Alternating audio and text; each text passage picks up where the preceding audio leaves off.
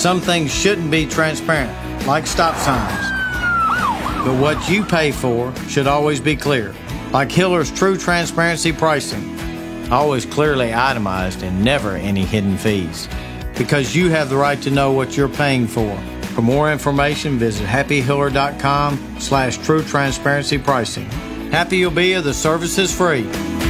Call the Happy Face Truck today. Now, nonstop sports talk continues with news and analysis from the lead writer of 1045thezone.com. Not the hero we deserved, but the hero we needed. This is the Big Six. It's going to be with your host, Jason Martin. I don't know how to put this, but I'm kind of a big deal.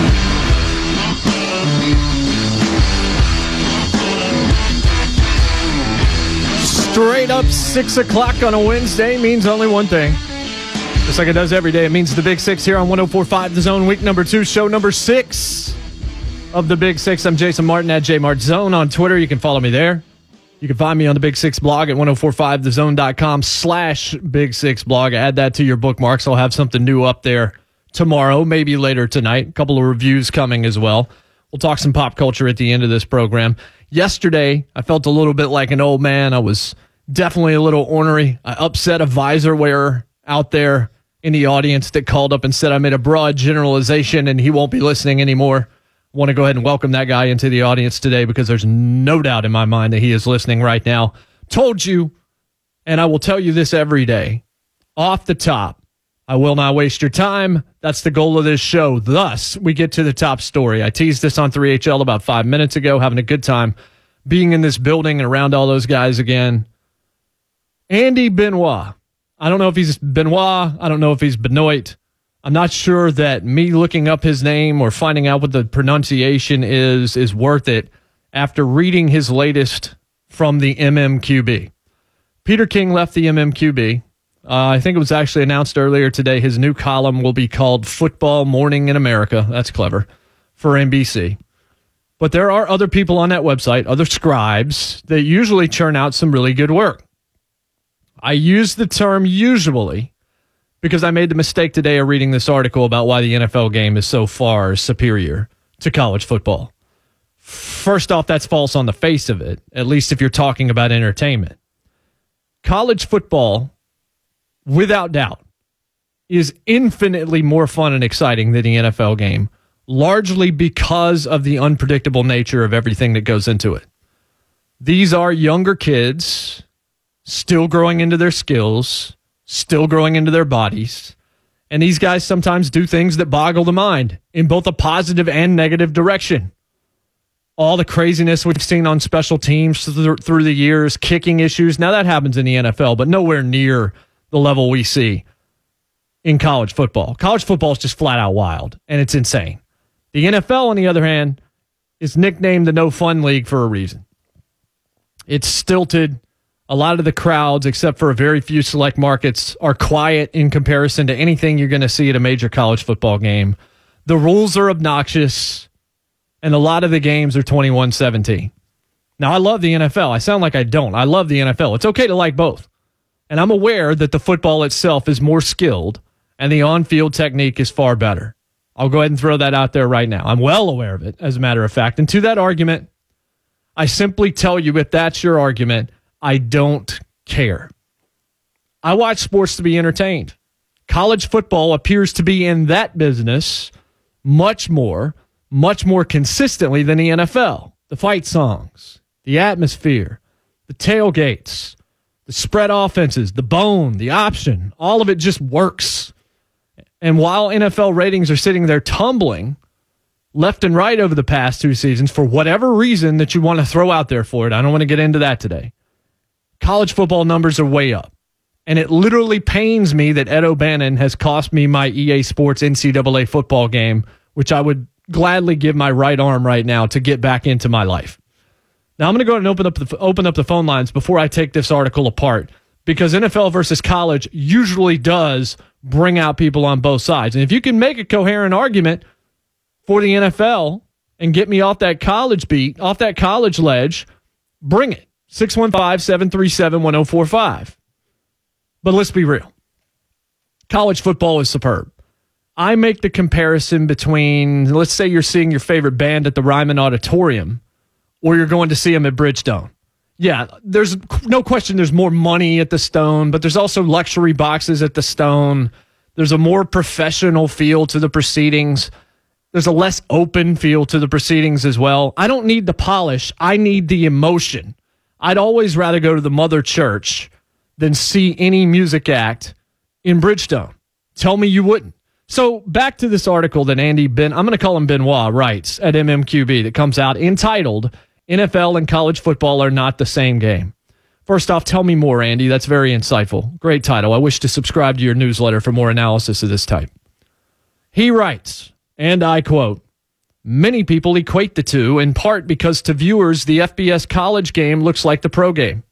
Both take place in large stadiums under bright lights with players in shiny uniforms broadcast to a national television audience. Such illustrious presentations make it easy to forget that the NFL is comprised of the top 2% of FBS players. The NCAA estimates that 1.6% of draft-eligible college players are actually drafted each year.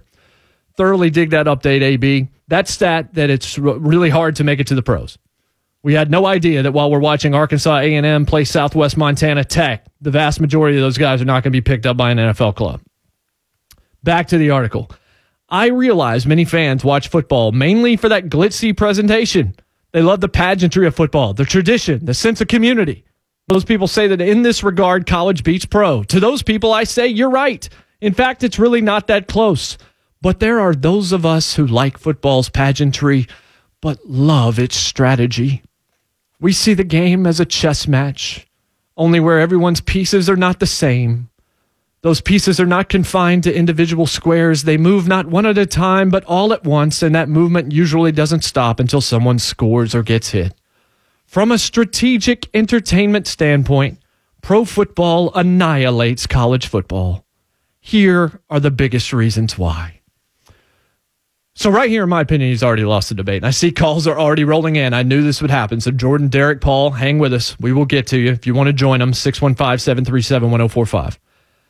Andy says many fans watch football for glitzy presentation and pageantry and tradition and sense of community, then admits college crushes the NFL in those areas. He's right about that. But again, folks, sports is entertainment. What's more important to why we're paid to talk about this stuff? Like, what is the most important thing? Why is it the subject of so much barbershop and water cooler and bar conversation? It's that it's fun to talk about. It's fun to debate for a living. It's ingrained in the community. The tradition takes us back to our childhoods or maybe where we went to college or whatever it is. But then he decides he wants to go football elitist, like he's wearing some kind of a vest and a 5-piece suit that says, there are those of us who like football's pageantry but love its strategy. We see the game as a chess match. I'd rather watch Wild and Woolly, and You Are Looking Live, and Welcome to the SEC on CBS, than I would the Spassky Bishop block we saw Zach Morris use in that weird screech with somehow a superstar chess player and the front of some chess magazine episode of Saved by the Bell. And that was Chess Boy magazine, by the way. Going the some of us are intelligent about the football viewing we take part in route doesn't work for me. But here are the reasons he lays out. 1, career lengths. 1 to 4 years in college, just enough time to get to know somebody and know how they operate, and then they're gone. A quality NFL starter is there 8 to 10 years, he argues. So it's like a long-running TV series where you know the characters. Okay, fair enough. But we never expected to see Coach Eric Taylor traded from Friday Night Lights to The Walking Dead. It's not like these guys stay in the same place in most cases. Yeah, they're there longer, barring injury or whatever else might happen. But the days of the guys that are playing their entire career in one place or even 2 places seem to be few and far between. But I'll give him a little bit on that. Number 2, number of teams. 32 in the NFL. And again, this sounds so elitist and annoying. Carefully set into 8 even divisions. Reading this takes all the fun out of it. It's taking sports and it's reducing it to something, again, where you need a vest. You need a British Masterpiece Theater introduction to this article and to all these reasons.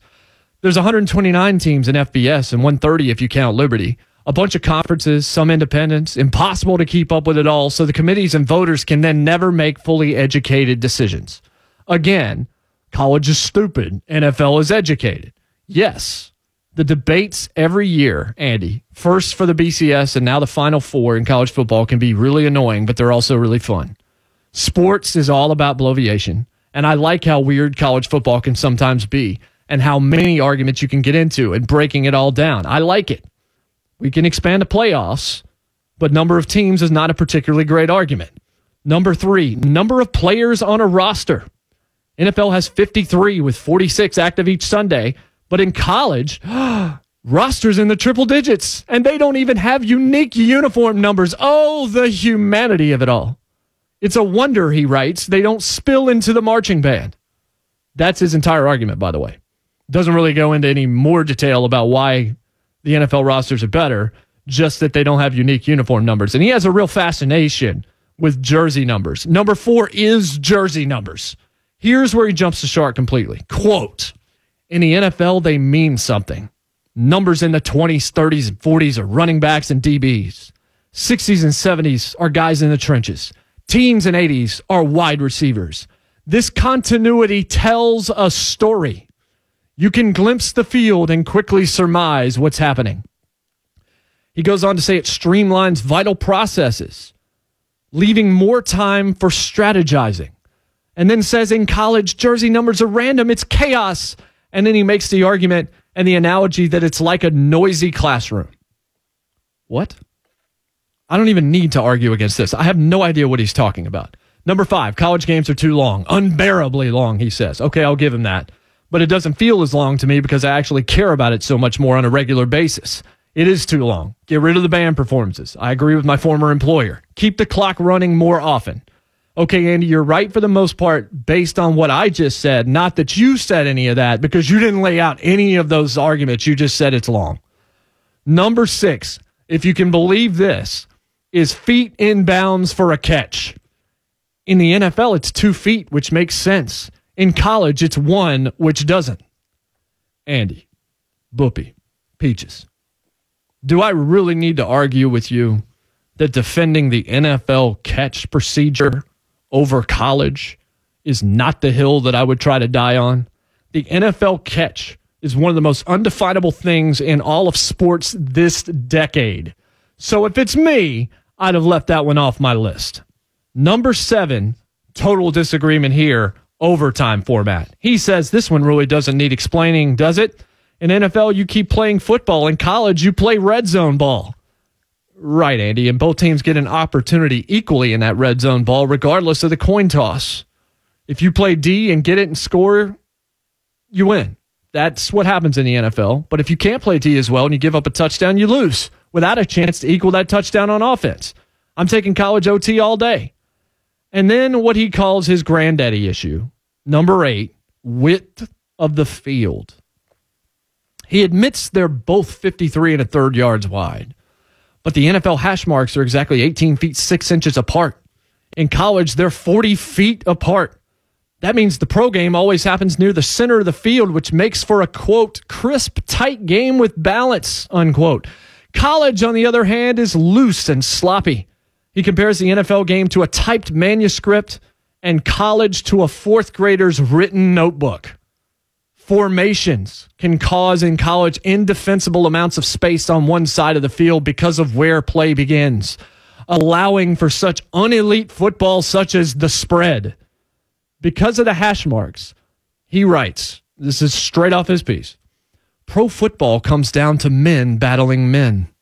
College football comes down to men battling men and space. And that's literally the end of his piece. First off, Andy, if the NFL is a typed manuscript and college football is a fourth grader's notebook, your article looks like something written in crayon by a 5-year-old on the side of Clark Griswold's wood-paneled station wagon. To me. And then there's the kicker. I neglected to read the first sentence of this article. That's a tease, folks. We got 4 lines lit. I see Jordan, I see Paul, I see Bill, I see Derek. Hang on. We'll get to your phone calls on the other side. What do you prefer, NFL or college? When I read the first sentence of this article to you, Your eyes are going to roll into the back of your head as if you were The Undertaker in 1991 WWF. Stick with me. This is a Big Six on 104.5 The Zone.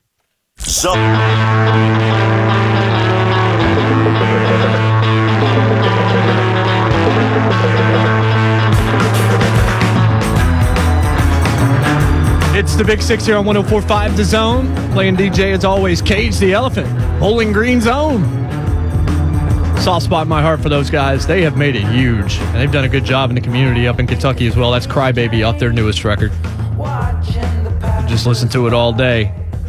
What I don't want to do is read any more from Andy Benoit's article. I pretty much gave you most of it. I know we've got calls we're going to get to in 1 second, but I told you before the break that I neglected intentionally to read the first sentence of this wonderful piece of journalism that our boy Andy has laid out for us at MMQB as to why the pro game is so far superior to the college game. And when I read this, your eyes are going to fall out of your head, and you're going to need to duct tape them back in place. He writes this, quote, "For the past 6 years, this is the beginning of the article again. For the past 6 years, I have watched almost every NFL game, and aside from a few pre-draft projects, 0 college football games. This is partly because covering the NFL is my job, but mostly because I enjoy pro football infinitely more than college. To me, comparing college to pro is like comparing a small-town community theater to Broadway." Unquote from Andy Benoit. That's the first paragraph of this article, which he then goes into great detail about specific reasons why the NFL is much better than college football. Let me read that first sentence to you one more time. "For the past 6 years, I have watched almost every NFL game, and aside from a few pre-draft projects, 0 college football games." So he's going to be the guy that I'm going to listen to that's going to tell me why the NFL game in 2018 is better than the college game when he readily admits to begin his article comparing the two that he only watches one. I don't know that I really need to say more. Based on the fact that he just admitted he hasn't watched a college football game in 6 years and gorges on the NFL, him writing this article and comparing those two things at all is the equivalent of me comparing him to Hunter S. Thompson. Or better yet, comparing him to a tilt-a-whirl ride or a flower bed. Because there's no sense in the comparison, and it fails on basic logic because you admit that you don't even watch one of the two things that you're comparing. The website is called MMQB. Perhaps, back on Monday, whatever editor it is that plays quarterback for your team should have audibled off this one, or at least assigned it to somebody with actual knowledge or depth of both products. And then one other point. And then we'll get to these phone calls. I know I've done this, I'll admit it, especially back in school. But have you ever written something and gotten near the end and realized all of a sudden to yourself, oh no, this is not good. This is refuse. This is trash. I have just written 10 pages of garbage. But by that point, you also realize you're pot committed. You don't have time to rewrite it, nor do you want to rewrite it, and you just have to see it through, get decimated with that river card. What we just went over in that last segment and what I just laid out to you, that's what that was. At least I hope so. Dude had a straight draw, got nothing on the turn, had no outs left, already got the short stack, so he stays in. This man is arguing NFL strategy trumps NCAA excitement. Andy, we're talking about entertainment. We're not talking about calculus. I love them both. But when I'm talking about entertainment, when you lay out the fact that all the things that make college football entertaining are clearly better in college than they are in NFL, and then say, but some of us like the chess match, I'm saying you probably don't write that article. I'm saying that article's terrible. Jordan and Jackson up with us first. Jordan, how are you? Jordan, you with us? Yes. All right, go ahead. Yes, I love these great debates that y'all have on the radio show. It's really good.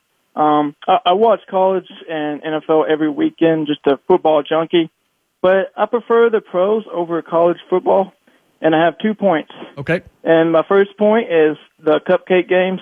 I don't like seeing Bama blowing out Mercer 56-0 last year. I mean, it's over before it even starts.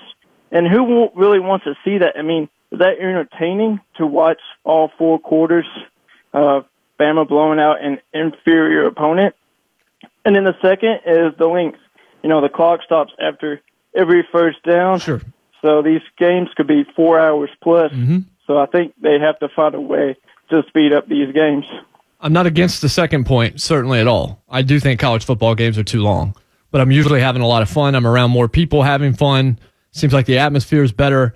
The engagement on Twitter and social media seems to be a lot more sort of open and inviting. And usually when you're watching college football, there are so many other games to choose from. The NFL, because of the way it does its TV and the way that everything is scheduled, I can watch the red zone if I want to, but if I'm watching one game only, I don't have as much to turn to. When it's the afternoon slate of college football, I got 7 or 8 channels at least that I can go to watch other stuff. And usually if I'm settling in for college football, I'm going to be there all day. Derek in Nashville's up next. Derek, how are you? Hey, how you doing? Doing well, sir. Yeah, so I would say the pros have a lot going for me, mainly just because of fantasy football and DraftKings, all that, because I can watch any team randomly and be involved in it. Because usually I wouldn't watch, like Detroit or Minnesota play week 2. I wouldn't care. But if I have players on it, I'm watching that. I got 3 TVs going on a Sunday, watching all that. But I can't deny that the hype is a lot better in college. But which one do you have more fun watching, Derek? Like, I know the fantasy argument. The fantasy argument's really good. I mean, fantasy has changed the game. It's led to us getting the Red Zone channel and caring about guys that are outside the market. I get all that. But if you're going to sit down and watch a game purely to be entertained and just have a good time, which one are you going to choose? Well, due to my work schedule, it seems like I'm only watching pros. But I would say college is way more exciting when 2 decent teams are playing, but yeah, I don't like when they're playing the no-name teams. Yeah, I mean, agreed. Yeah, I mean, if you're playing a scrub, that's never going to be particularly grand.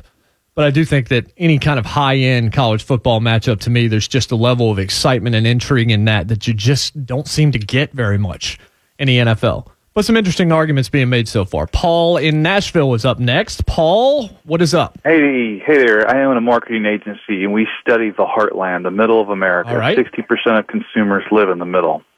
We've done 2 different studies, and college football is preferred 2-1 over pro football. It's a preference. But that's why they make chocolate and vanilla, right? So you can like whichever one and call out the attributes that you prefer. But with multi-generational passion and connections to college, it's just more deeply rooted for the most part and more preferred 2-1 hands down. So is there is there something in the study like reasoning behind that, or is that just the stuff you laid out, or is there more reasons why? Did they go into specifics as to why it's 2-1 in favor of college? There was no rationale. Okay. It was really, the question was, what do you prefer, college or pro? And it was very, very cut and dry. 2 different studies, 2-1.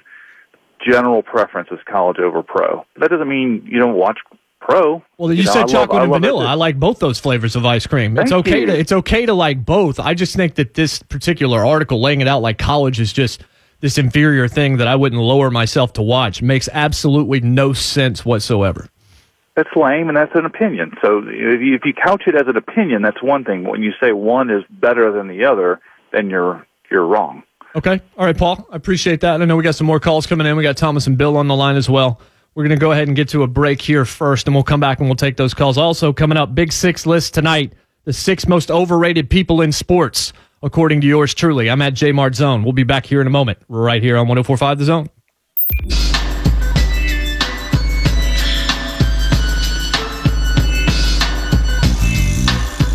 Big 6, 104.5 The Zone. Boy, I'm glad I got that right.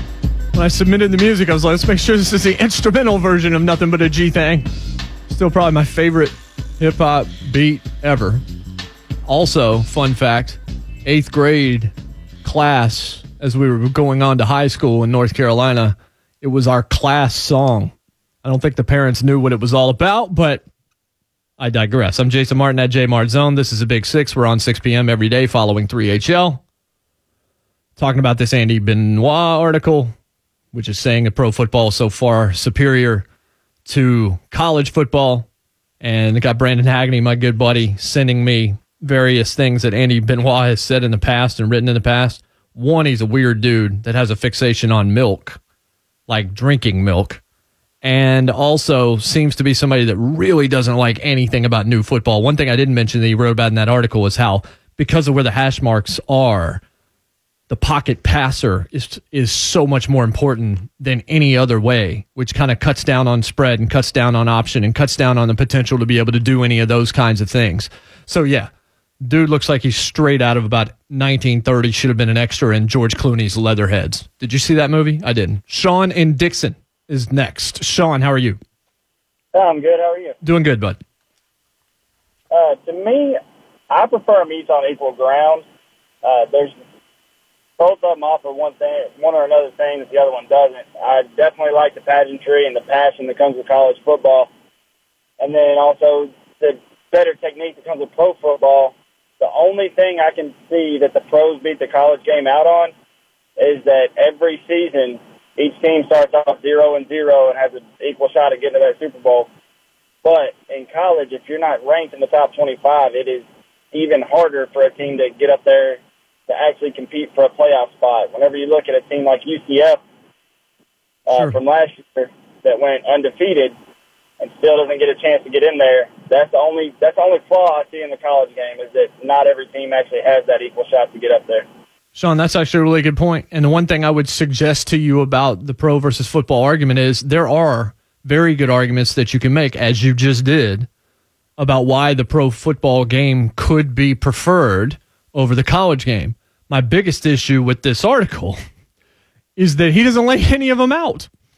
Like, even the stuff he lays out is not good. And the fact that he admits that the college game is something he hasn't watched in 6 years, to me, makes him completely non-credible. One more call, and then we'll get to this big six list of most overrated people in sports. And hey, 615-737-1045 if you want to have your say there, or you can tweet me at JMartzone. Bill in Lebanon. Bill, what's up? Hey, not much. What you got for me? Oh, I agree with you. I think the fact he hasn't watched any games makes him, not credible at all. But, I do prefer the pros over college. I love both. Gino Torretta, Tim Tebow, Troy Smith. The list goes on and on of all these Heisman guys that were the absolute best in college but can't play in the NFL.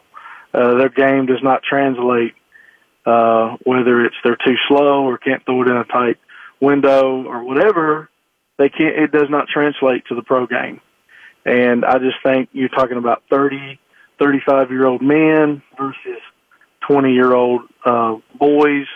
Just the maturity, the skill, I do think it is much superior in the NFL. Okay. All right, Bill, and that's fair. And look, I'm not saying it's not a better game if you just want to talk about it from a skill perspective or a maturity standpoint. I believe that the immaturity and just the what's going to happen next idea that you get so often in college football makes it so much more entertaining. Even the blowouts, the blowouts are going to happen. You're going to see some of that in the NFL, too. There are some bad teams in the NFL also, certainly not to the degree of the cupcake schedule you get, and that's annoying. But when you get two top-flight college football teams playing, to me, there's absolutely nothing better in sports than that. All right, tonight's Big Six list. Yesterday I talked about, is fun overrated? Because the idea that Bryce Harper is playing better now because he's having fun. And I argued, no, he's having fun because he's playing better now. And that makes him looser. Dwight Howard had a lot of fun when he was winning in Orlando. Nobody talks about him being too fun-loving these days as he's getting shipped from team to team to team across the NBA. Most overrated people in sports. And I do have a number one, which will be the Big Six, and then the other five in no particular order. I've already talked about this guy once, but number one is Paul George. I went over it last week. I'll lay it out for you again. He's got a ton of talent, and he wants to think of himself as a killer, but he's more of a wasp sting to somebody without an allergy than a bee sting to somebody that does have an allergy that's going to lead him into shock. When you watch PG-13 play basketball in non-pressure situations, he's impressive. But when you need him to go out and win a game or keep you in a game with a clutch shot when you're down for it, actually, let me stop and explain that for you. Isaiah Thomas once was talking about why he thought Reggie Miller was so special. Reggie could make the game winner. Sure, we saw what he did against the Knicks and many other things he did in his career. But what he did so often that most guys simply just don't have in their skill set is to stop a run. Isaiah always talked about it. He's out there, the Pacers are up a couple. Then they deal with a run from the opponent and they're down 7. Reggie Miller is the guy that goes out there and buries the 3 that brings them back to within 4, that stops the bleeding, that stops the run, that keeps his team in the game. That, to Isaiah, is more valuable and more rare than the guy that makes the game winner. That is not Paul George. Guess what? Neither is the guy that shoots the game winner. He's got a ton of talent. He seems to be a really good guy, but he's not a championship player, at least not yet. Maybe he can prove me wrong. I'd love for him to. But I didn't understand the hype last offseason when Jimmy Butler was seen as inferior to him, and already that's been proven to be anything but the truth. I definitely don't get all the hype now. You can be, and in this list, you're going to note this. You can still be good and still be overrated based on your value and how much ink is being spilled talking about you. This is how I put it last week. PG-13 really needs an R-rated mentality to actually win in this NBA. He needs to be Kobe Bryant. But that PG-13 nickname matches his PG-13 level game and his PG-13 level reputation. That's first. Number 2, Jim Harbaugh. How relevant has Michigan really been in the era of pleated khakis and Dockers? The Harbaugh record is 28-11 with the maize and blue. There's no doubt he was great at Stanford, but David Shaw has been pretty great at Stanford as well. 28-11 at Michigan should not be leading to somersaults in Ann Arbor. He's lost 3 games, then he's lost 3 games, then he lost 5 games in his 3 seasons at the helm. That's a school that expects to be in the Natty conversation every year, folks. And instead, it finds itself out of the Big Ten championship conversation year after year after year. Ohio State, that's the one you can't lose to if you're at Michigan. Michigan State, shouldn't be losing to them either. Penn State, Wisconsin, all above Michigan in the conference pecking order when you look at success. For as much as is written about Jim Harbaugh, and as many people are interested in what he's doing, he's been nothing more than average at best with what he's been given and the resources at his disposal. Number 3 is Kirk Cousins. 4,900 yards a few years ago, guided the Skins to the playoffs the year before. 2016, remember week 17 against the Giants, cost his team a playoff spot with a really bad interception. He can throw it. He's confident. I love his attitude. But has he ever stepped up in the moment? He hasn't even had the moment yet to step up in. It was a pretty friendly offense in Washington despite some of the issues, and he could have benefited from that. He's not a scrub. I mean, he's thrown 99 touchdowns to 55 interceptions in his 6-year career, about a 65% completion percentage. But now, in Minnesota, he's actually going to be expected to be the savior. Case Keenum played pretty darn well last year. Vikings didn't quite get to the Super Bowl with him, but how much better is Kirk Cousins than Case Keenum, considering the money that he got? And then, how much better is he than the guy that replaced him in Washington and Alex Smith? Personally, if it's me, I want Alex Smith if I have the choice between the two. And how many more wins is Cousins going to be worth to Minnesota than Keenum?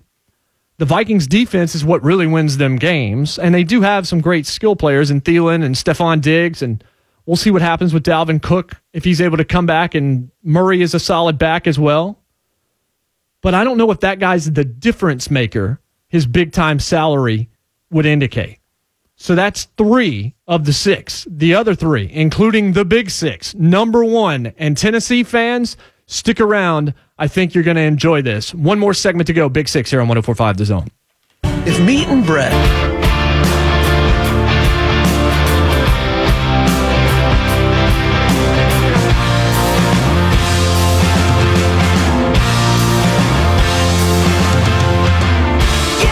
Final segment of the Big 6 tonight. That's Band of Horses, ode to LRC. I'll let you know every time we come back exactly what we're coming back with and why. Mainly, I think that intro to that song is awesome, but it's a great song to drive to. Check it out. We're doing the top 6, the Big 6, most overrated figures in sports today. And we laid out 3 of them before the break. Jim Harbaugh, Paul George, and Kirk Cousins. And we continue, and we will get to the number 6, which I think might bring applause from Knoxville. Let's go with John Wall at number 4. He's a great player. He's also got problems with some teammates. See Marcin Gortat and that tweet that came out after a game in which John Wall went crazy, and they win the game, and Gortat goes to Twitter a little while later that night and says, "Great team win tonight," and puts team win in parentheses. Those guys hated each other so much they had to get Gortat out of town during the offseason, which they've done. Bradley Beal, more important offensive weapon. He's the one that puts the fear in defenses most often. And that team, despite having all the talent in the world, even from Wall's own mouth, always seemed to be, and he said this just a few weeks back, one piece away. And this time he's taking another shot at another teammate, Otto Porter. He's got good handles, but he turns it over a lot. He is quick, and he's superb hitting guys for shots beyond the arc because he doesn't make many himself. His efficiency ratings are closer to Andrew Wiggins than they are a top-flight NBA player. When he was injured for part of this past year, the Wizards played more cohesive basketball, and reports came out that they were actually, having fun again, but they were winning games, so that's all right. Poor spot-up shooter. He's streaky. Playoff performances have been inconsistent. Despite how athletic he is, his defense has gone from pretty good to pretty below average. He's a really good player, but he has not really done much in the postseason. He's had a lot of flashy highlights, a dunk contest win and a really bad dunk contest, and regular season wins, and that's about it. So I think he fits. I would have put James Harden here, honestly, but I saw a lot more that I liked about James Harden here in this last postseason. So I'll kind of let him off the hook and say John Wall, considering how much people seem to like him. He hadn't done a whole lot as of yet.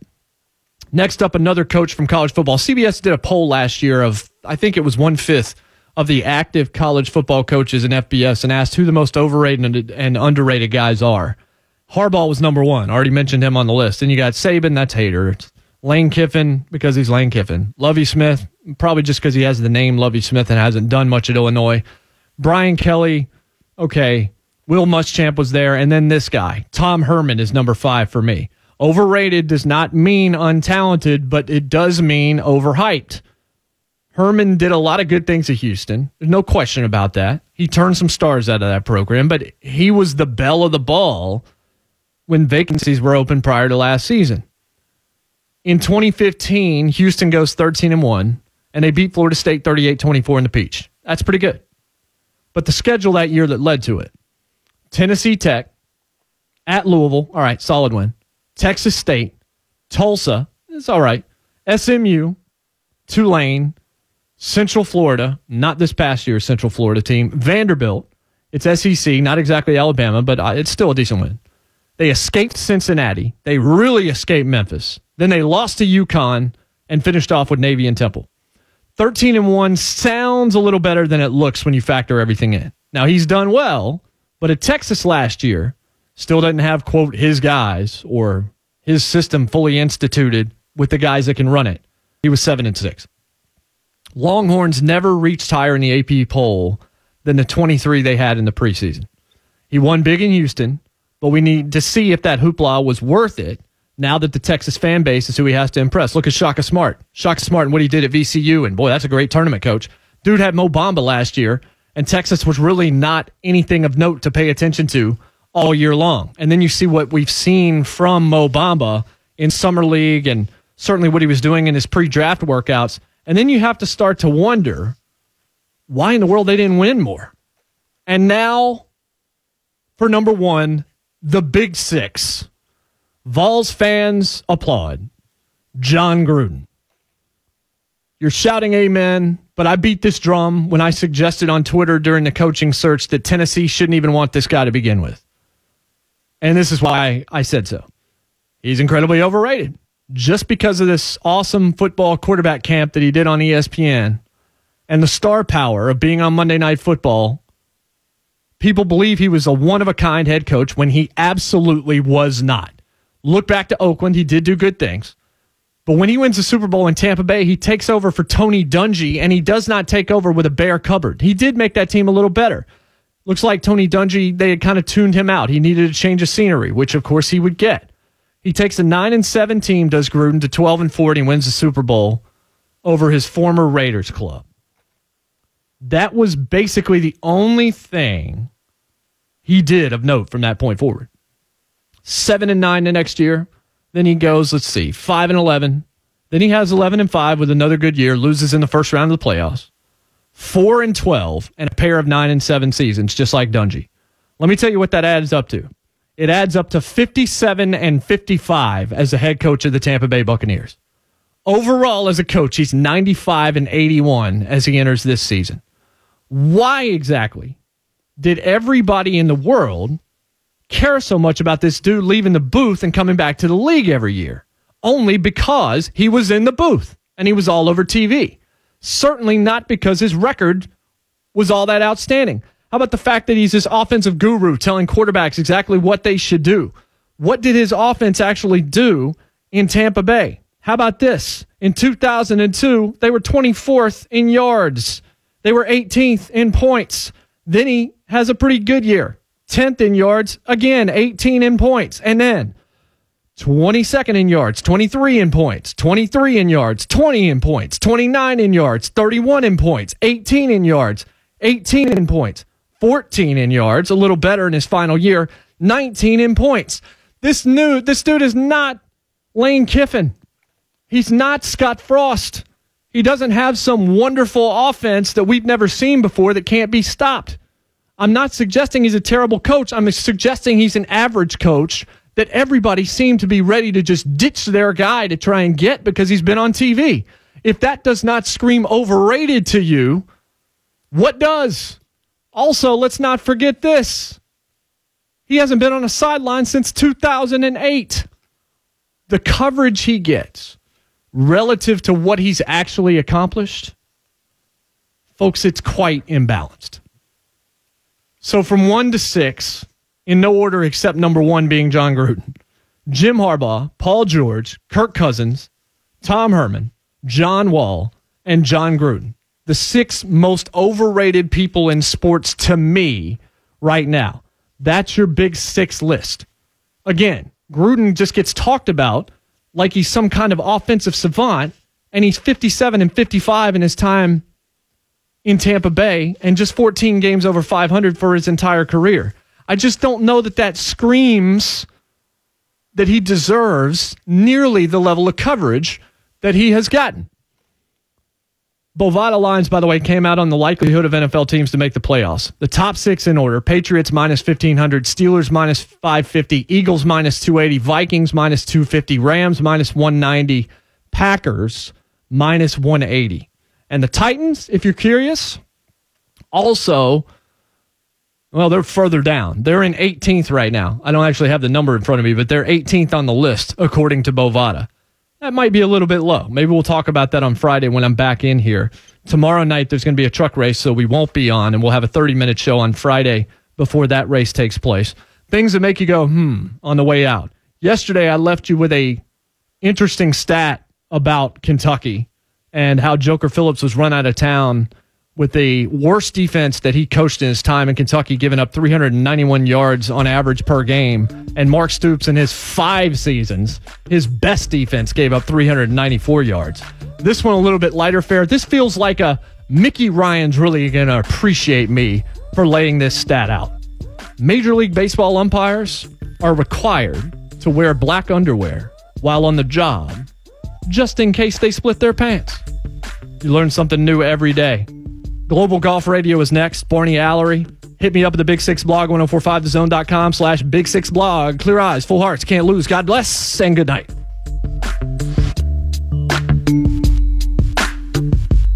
Not